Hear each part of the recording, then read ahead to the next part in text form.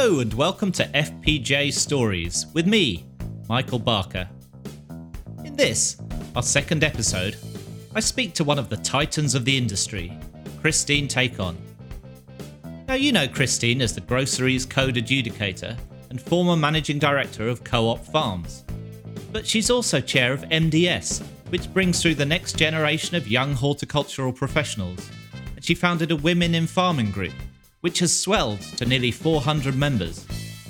We're going to talk to her about all of that, get her views on the grocery industry today, and hear about what she's planning to do next. We'll also learn a little bit about some rather unusual hobbies, and a very successful family member.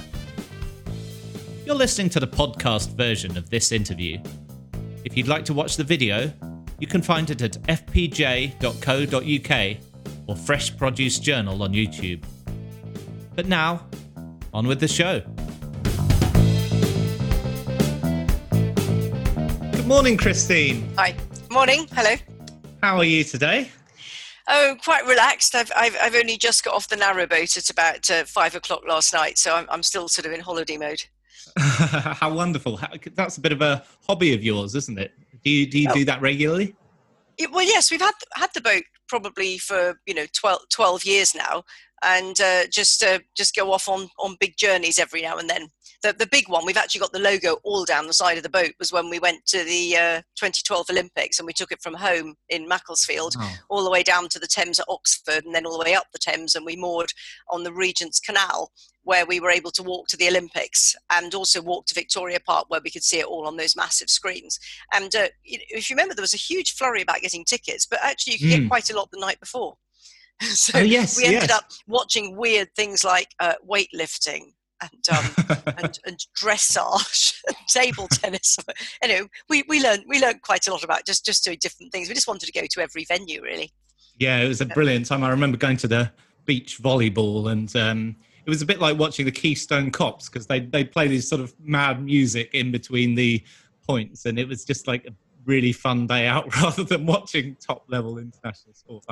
Absolutely great memories, wasn't it? So we've left that logo on the side, and people often say, why have you got that on the side? We said, just to record it. It was just a massive journey. It was just such fun. We actually covered it up when we went past the House of Commons. If you remember, there was all this fuss about people putting Olympic rings. Do you remember bakers were told to take the rings out of their window, and we had it plastered down the side of the narrowboat.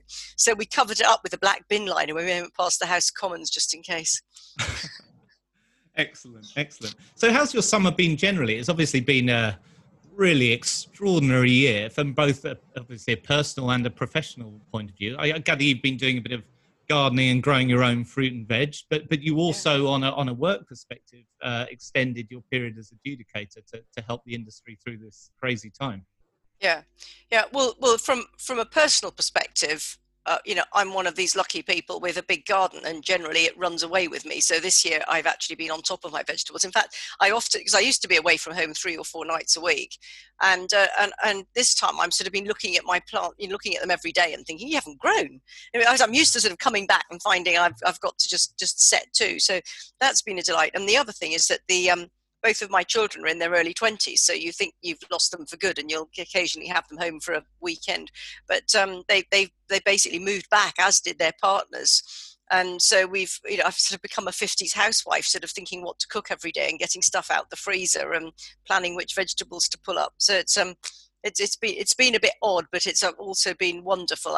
I'm somebody that always looks for the silver lining in every cloud, and for us it's been wonderful. But I'm perfectly aware for some people it's been absolutely dire. But I think just look at the positives. Yes, most definitely. And has it made much difference in terms of extending your period as adjudicator? I suppose. Well, I think that's. Well, I mean, I was actually due to. I'd been saving up all my holiday, and I was due to go to New Zealand, Hong Kong, Vietnam, in April, May, and but I think it was more that things were moving so fast, and the retailers were really just doing everything they could to try and keep their shelves stocked, that I realised that some of the issues that suppliers were going to raise would be horrific for a new adjudicator who was trying to work out what what standards had Christine, you can't judge something that happened in March by a new person's standards in July. They've got to be judged then by my standards and what guidance I'd been giving people.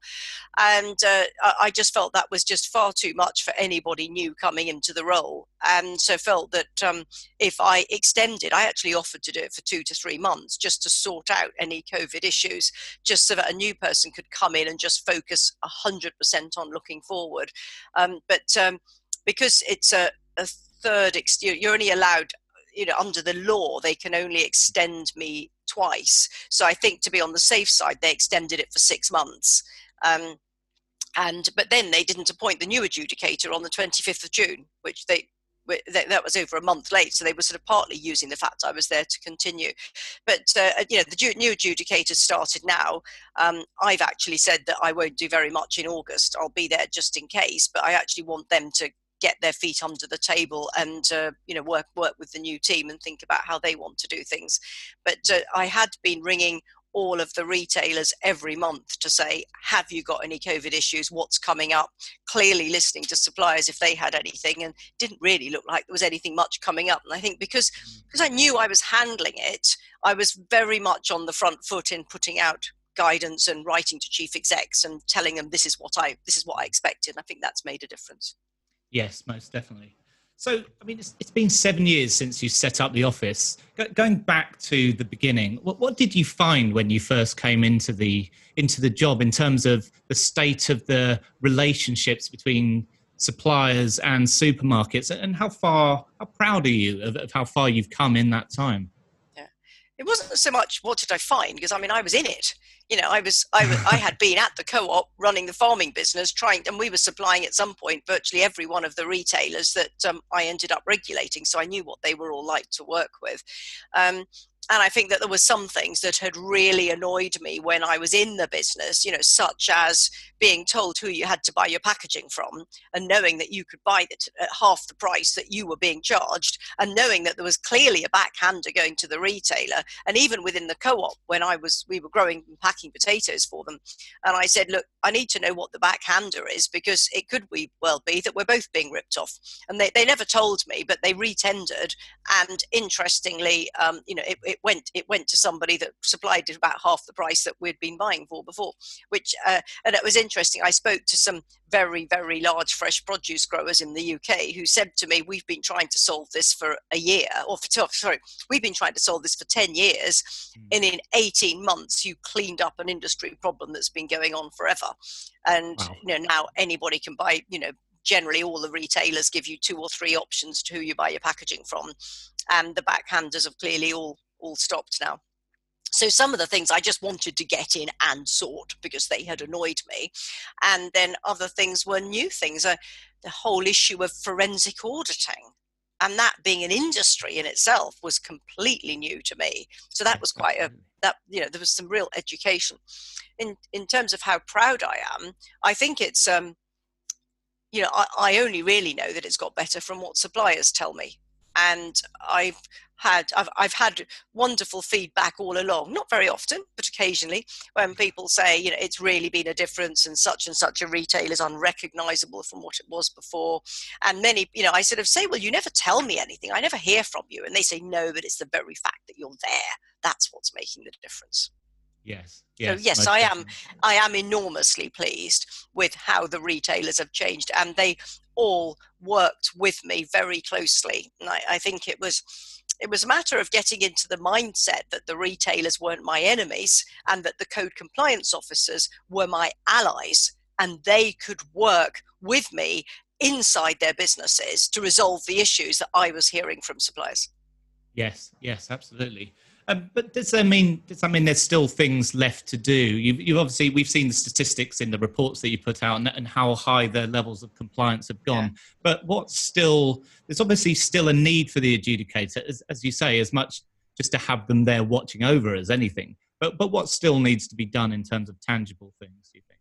Well, I think that part of the reason that I decided to stand down, I mean, to be honest, when I started my first term, I said when I started my second term of 3 years, I said this will be my last one, is actually having this big ambition of everything that I wanted to do. And the co-op investigation was a game changer, as was the Tesco one actually, but the Co-op one, it was very clear that all of the issues were to do with corporate governance, that they didn't want these things to happen, but they were happening. And so that really inspired me to then think that, clearly all of the recommendations to the Co-op were going to be to address governance, is to say, well, I want to address the governance with all the retailers. And everybody's got to demonstrate to me that there is no way that a random buyer can go off and do things, or that they implement a new system and nobody realized that this could happen. I mean, the Co-op, so, the order requires all the buyers to be trained, but actually it was the people in the depots that changed the terms and conditions, or it was people in new product development. And it's like, well, how come nobody had identified that there were people in other departments that could impact a code related condition? And I think that was that was, I made all of the retailers go through their own internal analysis to how to make sure that these things couldn't happen in future, and how they had their checks and balances and their audits, and they listened to customer feedback so that they too could amend things. So that was really my whole last year, which I felt was really very much for the new adjudicator, saying, here it is all, it's all packaged up in a nice little parcel with a bow on the top. Now you come along with some new ideas. So I think that it's for them to think about new ways of doing things. There are an awful lot of what I've worked on has actually helped the retailers become more efficient as well. So it's been a win-win for both sides, and that's how we found many of our successes. But I think I would love to have achieved much more in the area of forecasting. So I think if I was to say, if there's another big area of focus, it would be on that, because the win-win for the retailer is to getting availability on shelf. And of course, they all say they've got these big ambitions on waste, whereas actually the biggest waste is probably with their supplier. So if they helped their supplier more, then that could be tackled. I guess forecasting's never been in the spotlight as much as it is this year, with the incredible challenges that the sector has faced. Has the way that the industry has managed the COVID crisis and done really pretty well in keeping the nation fed, has that underlined just why it's so important that grocers and suppliers work closely together on the same side, do you think? I hoped you were going to say that. It is all about communication and recognizing, particularly in that packaging example I talked about at the beginning, that the way that things were set up was not actually leading to the most efficient outcome for the supply chain. And actually, if you work on, even things like the forensic auditing with these huge claims, the amount of work going on at both ends to resolve these things, and the angst. I mean, I met in the Tesco investigation some account managers, their role is to manage the account and smooth things out, but mainly to grow business, identify consumer trends. They were spending 60% of their time chasing payments, resolving payment issues. I mean, talk about a waste. And of course, for every email that's coming from the supplier, there isn't always, but there ought to be a response from the retailer. So the amount of angst at both ends, and drop and drive, the huge change that we've seen on that by moving to good faith receiving has again taken out masses of admin and wasted time. And I think those are the sweet spots, where actually sorting things out for the retailer makes a big difference for both sides. Yes, most definitely. So, I mean, we could talk about the adjudicator all day, and I mean, there's so many interesting aspects to it, but I do want to talk more about yourself and what happens next. What's your plan once you step down in the next few weeks? Have you got something firm booked up, and what are the kind of the issues that you would like to help tackle for the industry? Yeah. Well, I haven't got anything sorted beyond the fact that it's only ever been a 3-day-a-week role. So I have had other interests. So I chair MDS, which is the Graduate Training and Recruitment Scheme, and that's been taking a day a week the whole time I've been doing this role, and that's continuing. And I'm also on the board of the AF Group, which is a big farming purchasing cooperative in Norfolk, so that takes a day or two a month. I've also been approached by a few startup businesses, from cannabis to data analysis to water, where I think they're thinking that maybe my connections and I think reputation, I think I add credibility to things. So I think that I seem to have found myself a little niche spot. But I think the thing is, first of all, I've got to decide whether this is something I want to be involved with. Yes. So that's what's been coming at me. Whereas had I had hoped, and maybe when I actually stand down, that people will talk to me about opportunities, either working within businesses or on consultancy projects or non-executive directorships, which are actually directly linked to the food supply chain, because that's my passion. And if there was something to do with waste, something to do with packaging, those sorts of things really excite me as well. So I'm hoping that when I stop, that somebody might think, we know just the person to come and sort this out, but I don't think they'll necessarily come at me until I stop being the regulator. Yes, it would certainly make quite a story if you moving into cannabis as your next big move. Yeah, well, but it is an extraordinary. The sector has grabbed a number of leading growers, so it's obviously moving, and there are things happening there, but they're not generally too open to talking to the press about it. So I guess it'll come out. Well, I think it's big. There is a massive, obviously, there's a massive pharmaceutical market, but it's actually the general wellness industry where lots of people are saying it's made a difference to this, that, and the other, and it's about. The people that I'm talking to are growing it in Guernsey and they're processing it there. So I think an awful lot of it is grown in quite odd places and you're not really quite sure. I think the key thing about the CBD is you've got to take out the hallucinogenic bit. Right. The hallucinogenic bit is actually a very large proportion of the plant. Yes, comes out of the extracts, and I think there's some. I think it's when you get the THC out, you can actually take the CBD out as well. So actually, a lot of the products on the market haven't necessarily got as much CBD in as they say they have. Right. But it's. I think there is no dispute it has medicinal properties. Oh, absolutely, yes. And I think it's a matter of how do you control that market such that the medicinal bit is there and the hallucinogenic bit isn't. I mean, even to do with convulsions, I think that the THC is much better at controlling the convulsions than the CBD. So that might be the trace element of that is actually what's doing the work. Anyway, there you are. You can see I've learned a bit. You've done your pitch for the cannabis jobs there. I'm impressed. Yeah. You mentioned the NDS management training scheme, and it's a scheme that I've followed closely over a few years. FPJ's sort of sponsored the synoptic papers over the years. You've been a huge supporter. Yeah. Yeah, we absolutely love the scheme. And what's really impressed me is how many amazing young executives have come out of it and very rapidly built their career. But I think back to when I started my career in fresh produce, and I'd go to these conferences and people used to absolutely despair that there were no good young people coming through. But I feel like thanks to schemes like NDS and others, that's changing now. Do you feel much more encouraged about the quality of people coming into the sector now? Yeah. Well, MDS is unique. You say schemes like MDS, and I think that I'm amazed that it isn't actually duplicated in many other sectors. So, I mean, we spend all year round, for those who don't know about it, we spend all year round recruiting. We will do assessments every week. And we have, at the moment, 15 trainees start every 6 months, every April, every October. And they work for us for 2 years, do 4 6-month secondments in our member businesses, doing very different roles. We make sure they do very different roles and work for very different sorts of businesses. In the meantime, they now do an apprenticeship. So they end up with a level 5 CMI management qualification, and at the end of the 2 years, the member businesses generally fight over who's going to recruit whom. So we now have 60 trainees. We have about 55 members.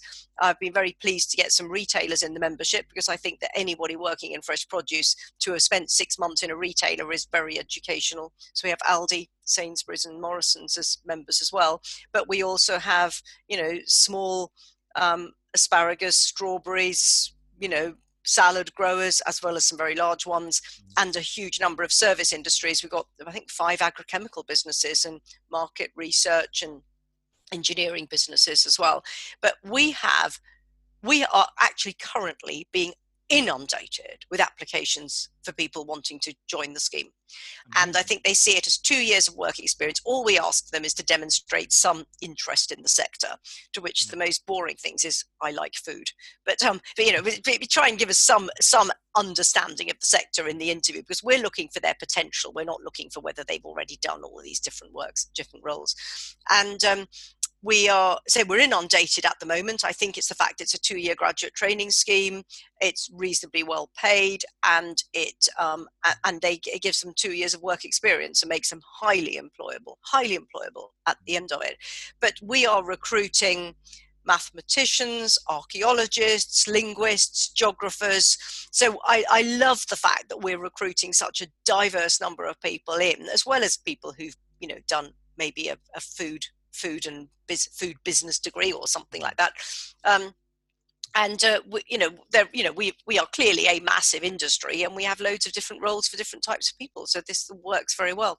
And as I say, following the fact that we've got this big increase in applicants, which I'm sure is because a lot of businesses are massively cutting back, if not completely, on their own graduate training schemes, is really pushing a message out to members saying, you still need people, and you might have cut back on your own graduate training scheme, but this is a very low cost, so it's a not-for-profit organisation, and this is a very low cost way of actually having people on secondments, which covers, a lot of people use them to cover peak production, but they might be maternity cover, it might be projects, but then it's a huge pool of talent to recruit from at the end of it. And I've been surprised actually how some of particularly the big people with big graduate training programs are recruiting a lot of our people, because they are different. They're very practical.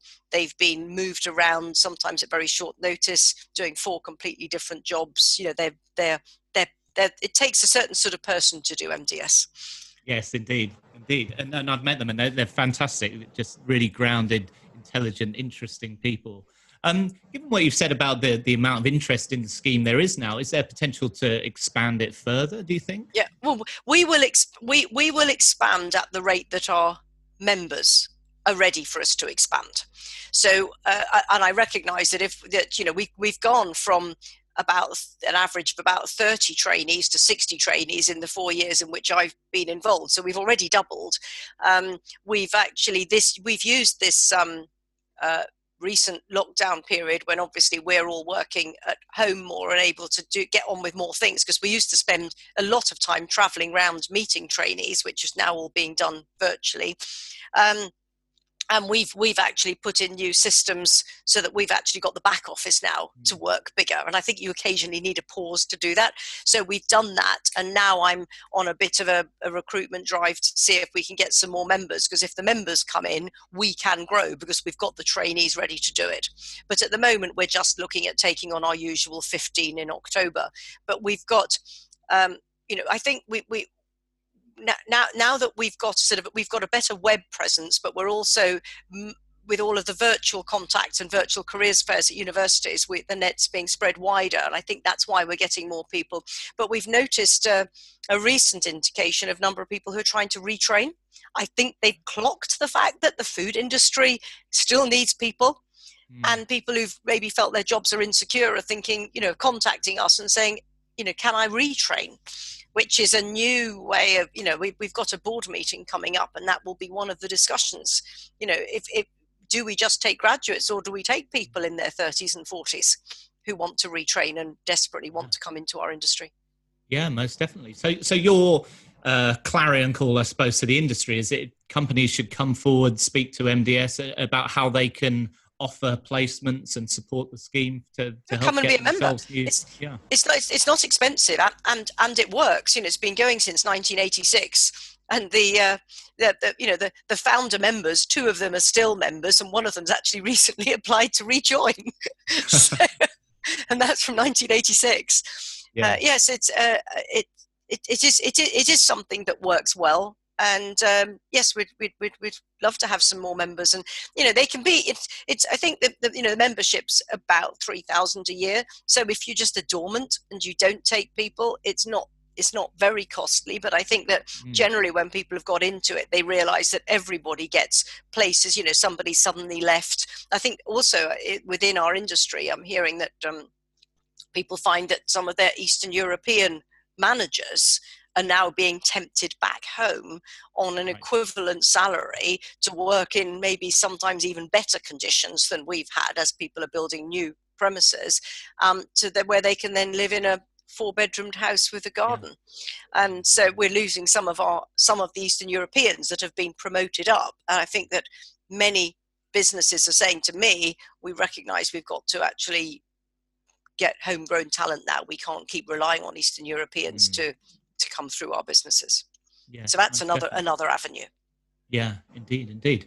Another group that you've been heavily involved in fact, you were a founder of it, is the Women in Farming group, which, correct me if I'm wrong, grew from 5 members in 2011 and now has nearly 400 members.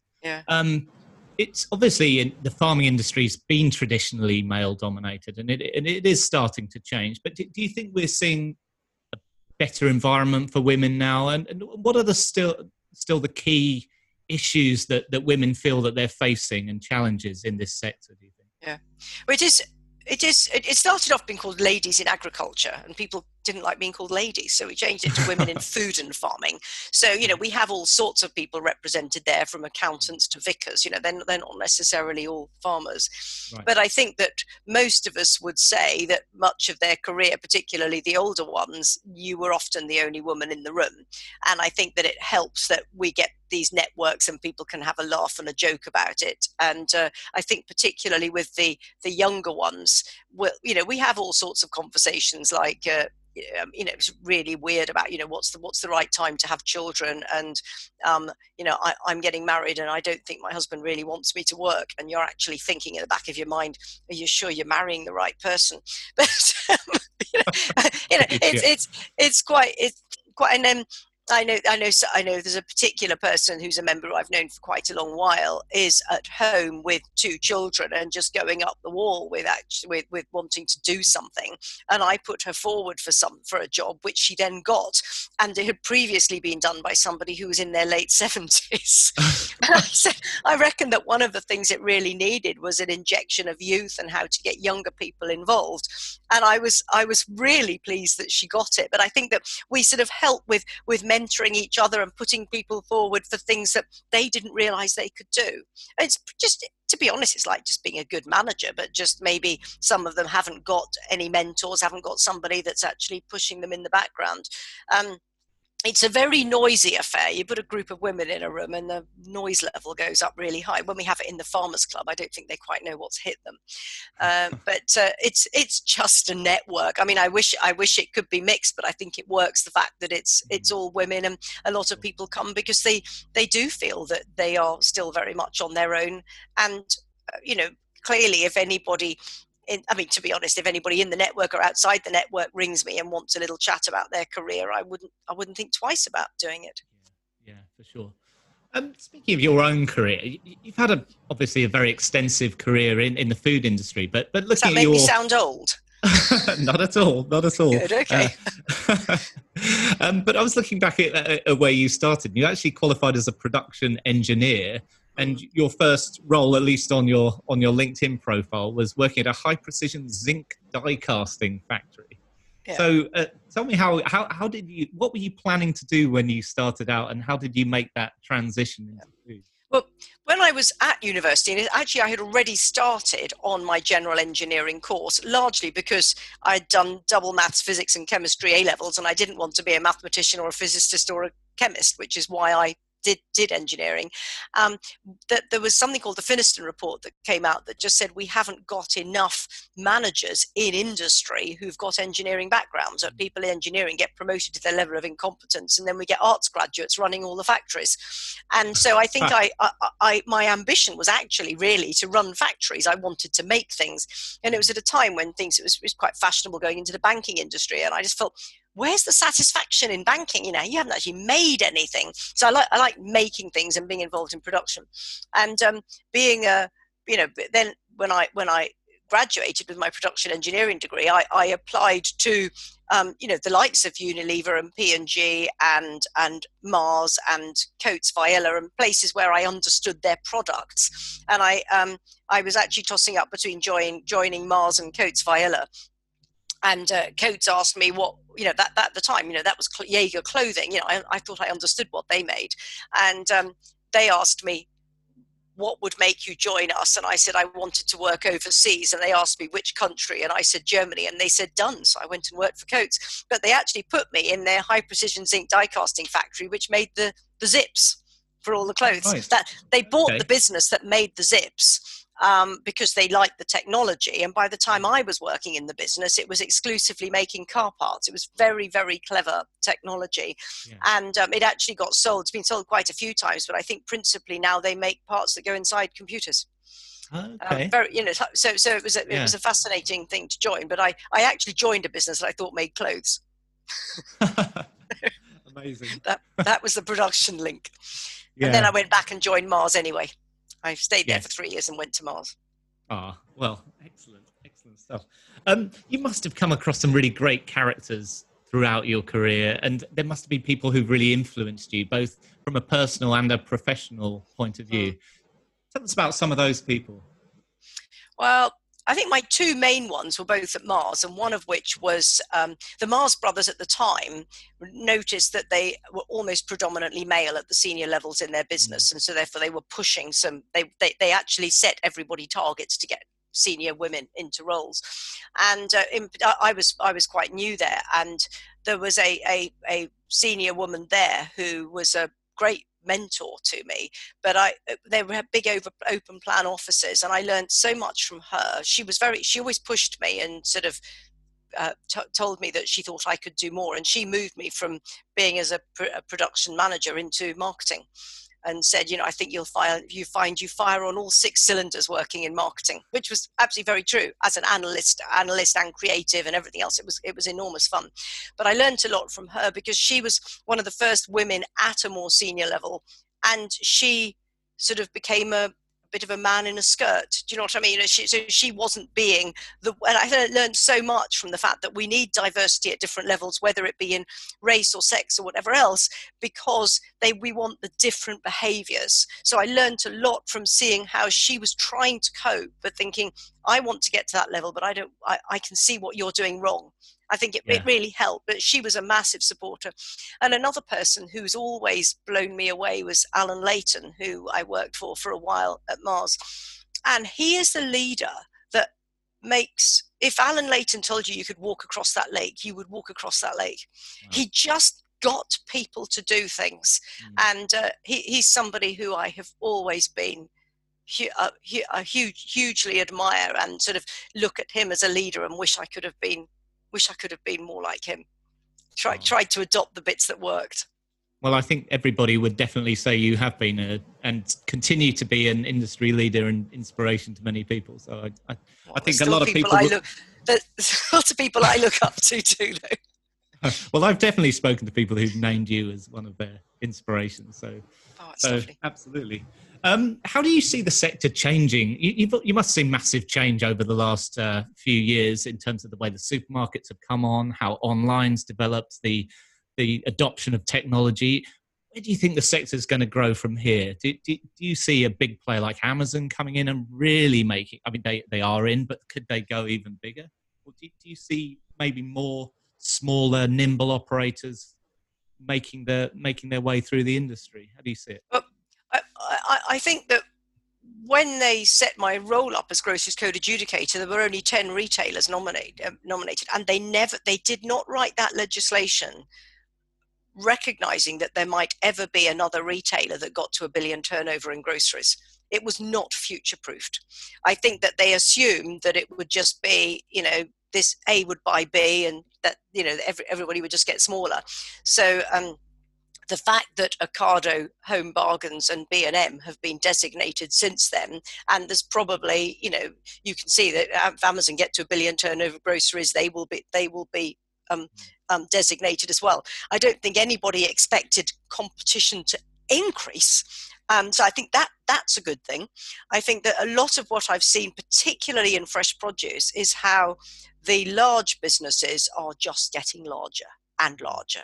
And I think with a lot of the discipline of the code and the retailers following the code, but not only just in the letter of the law, but in the spirit of how they operate, has meant that many businesses have put more and more of their business into one retailer's basket. And I spoke to one fresh produce business that are 96% with one retailer. And the way they work, I was asking about consumer complaint charges. There are no consumer complaint charges. Consumer complaints are all monitored, but they're monitored for learning to inject back in the process to improve. It's not about, there's no funding stream there. It's all about education and learning. And I think that everything to do with how you treat consumer complaints or the forensic auditors I mentioned earlier or forecasting, get any of those right and you are making for more efficient processes. And I still think there's some massive wins within our supply chain of everybody saying we are arm in arm here. We're all linked up. We're all in this together. And if you're hurting and something's going wrong, we can do something about it. And I see that as these people are getting larger and larger, they're much more embedded in each other. And of course, neither can afford for anything to go wrong. So you build in processes of what you do when things are going wrong to sort it out. So I think that the opportunity for anybody that is growing and is large already is enormous. But I think right at the other end, which I noticed when Ocado got designated, is their whole way that Ocado operate is allowing masses of new entrants a way to sell to the consumer, as does Amazon. And so therefore the opportunity for lots of small brands and small ideas and new ideas to get in front of the consumer is created as well. So, and of course, with the retailers getting more and more similar as they all reduce their range, they're all desperate for new ideas and new inventions. And in many cases sort of trying to almost say, because we're helping you grow, you're not allowed to sell to anybody else, which creates another challenge for any new entrants. But I suspect it's a problem that many of them are delighted to have when you want to be in more retailers, but you feel very linked to one. So I think that there's opportunities at the extremes. And I think that if Amazon does what Ocado has done in enabling so many new businesses to get to their marketplace, that can only be exciting. Yes, indeed. Well, it's a wonder you get any free time with all these different interests that you have. But I gather when you do, you've got a particularly unusual and interesting classic cars. You drive them? Do you race them? Tell us a bit about that. Not racing, but this is I feel a bit guilty because it's really my father's hobby. He's not with us anymore, but it's just becomes something that brings all of our family together. I have two siblings, one of whom lives in Hong Kong, and the other one was in Hong Kong for a long while as well. But we've always come together for the London to Brighton Veteran Car Run, which my father always used to do. We've now got 3 cars between us, and the children are all driving them now. I suspect we'll probably have to get some more soon. But anyway, it's just become something that we share as a family. They are incredibly difficult to drive, and they're quite a challenge, and you need to understand them. And we take turns breaking down and helping each other. But they're a silly hobby, really. I mean, they don't go down in value like any other car that you drive off the forecourt. But it's a challenge and it's exciting, and the London to Brighton's always on the first Sunday in November, so you're very often cold and soaking wet as well. So it's just, bear in mind, I remember my father-in-law once asked me whether I had windscreen wipers on the car, and I said, John, I don't even have a windscreen. Just there, you've just got all the elements from the top and the front and every which way, and you have to be very careful driving in modern traffic. You've got to, you can't brake at the same speed as anybody else. So it makes you to better drivers. We actually have a 1910 Bianchi, which can't do the London to Brighton, which has never left the family since it was new. So it came down through a great uncle to my father, and now he left it to his 3 grandsons. And we were actually due to do a rally in the Isle of Man this year, but unfortunately that got cancelled. But it's something I think that it brings a family together. Yeah, it sounds really fun. You mentioned your siblings, and I gather you've also got a sister who was a former professional tennis player. Is that right? That's right. Yeah, that's my younger sister, Joy. There's only the three of us, so my brother lives in Hong Kong. Yeah, so Joy played at Wimbledon, and I went down to London for the first time a couple of weeks ago, which felt very odd for somebody that did it every week for 7 years. But to watch her, because Wimbledon's closed, that the members are generally never allowed to play on court 1 or centre court. But they got the lawns already, got everything ready, but then had no matches. So they were all being allowed to do showcase matches. So I went to watch my sister playing on centre court and then on court 1. That must and actually, be to be honest, she's still got a phenomenal serve. I took lots of slow motion pictures of her. She played for England. She was quite good, and she was playing at the same time as the likes of Annabel Croft, which people my age will know about. She played Hannah Mandlikova. I did watch her do that. Oh, yes, I remember her. Yeah, and she played it. She lost to her. I think she got a few games off her, but you get a lot of money for being knocked out the first round at Wimbledon. Yeah, I'm being quite jealous at the time. You get a lot of coverage on the BBC as well, I think. Yeah, but she's also. It's quite interesting. She actually goes and does a lot of talks at schools about what sport taught her about leadership and management, and it's sport is fantastic. As a way, it's actually trying to get people who recognise that they might not be top of the year academically, but actually by getting involved in sport, that they're learning a lot that will get them ready for the workplace. Yeah, indeed. We're just about running out of time, but I do want to ask you, what's left on your bucket list? Have you got burning ambitions that you hope to pursue next? No, I haven't.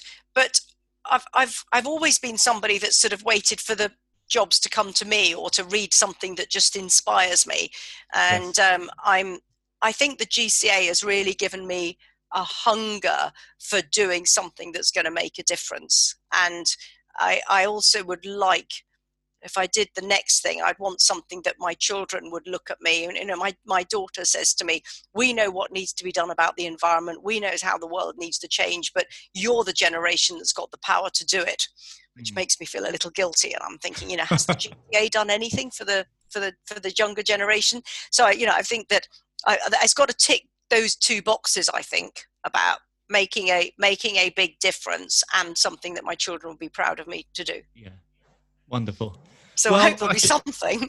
I suspect you'll have the offers absolutely flooding in. So, Christine, it's been an absolute joy talking to you. Thank you so much for your time. I really appreciate it. I literally feel like I could talk to you all day. You're such an interesting character. So thank you so much. Yeah, so if anybody ever wants to chat to me about their career, you can find me. You just Google me. I'm very happy to have a chat. Wonderful. Thank you so much. All right. Thank you, Michael.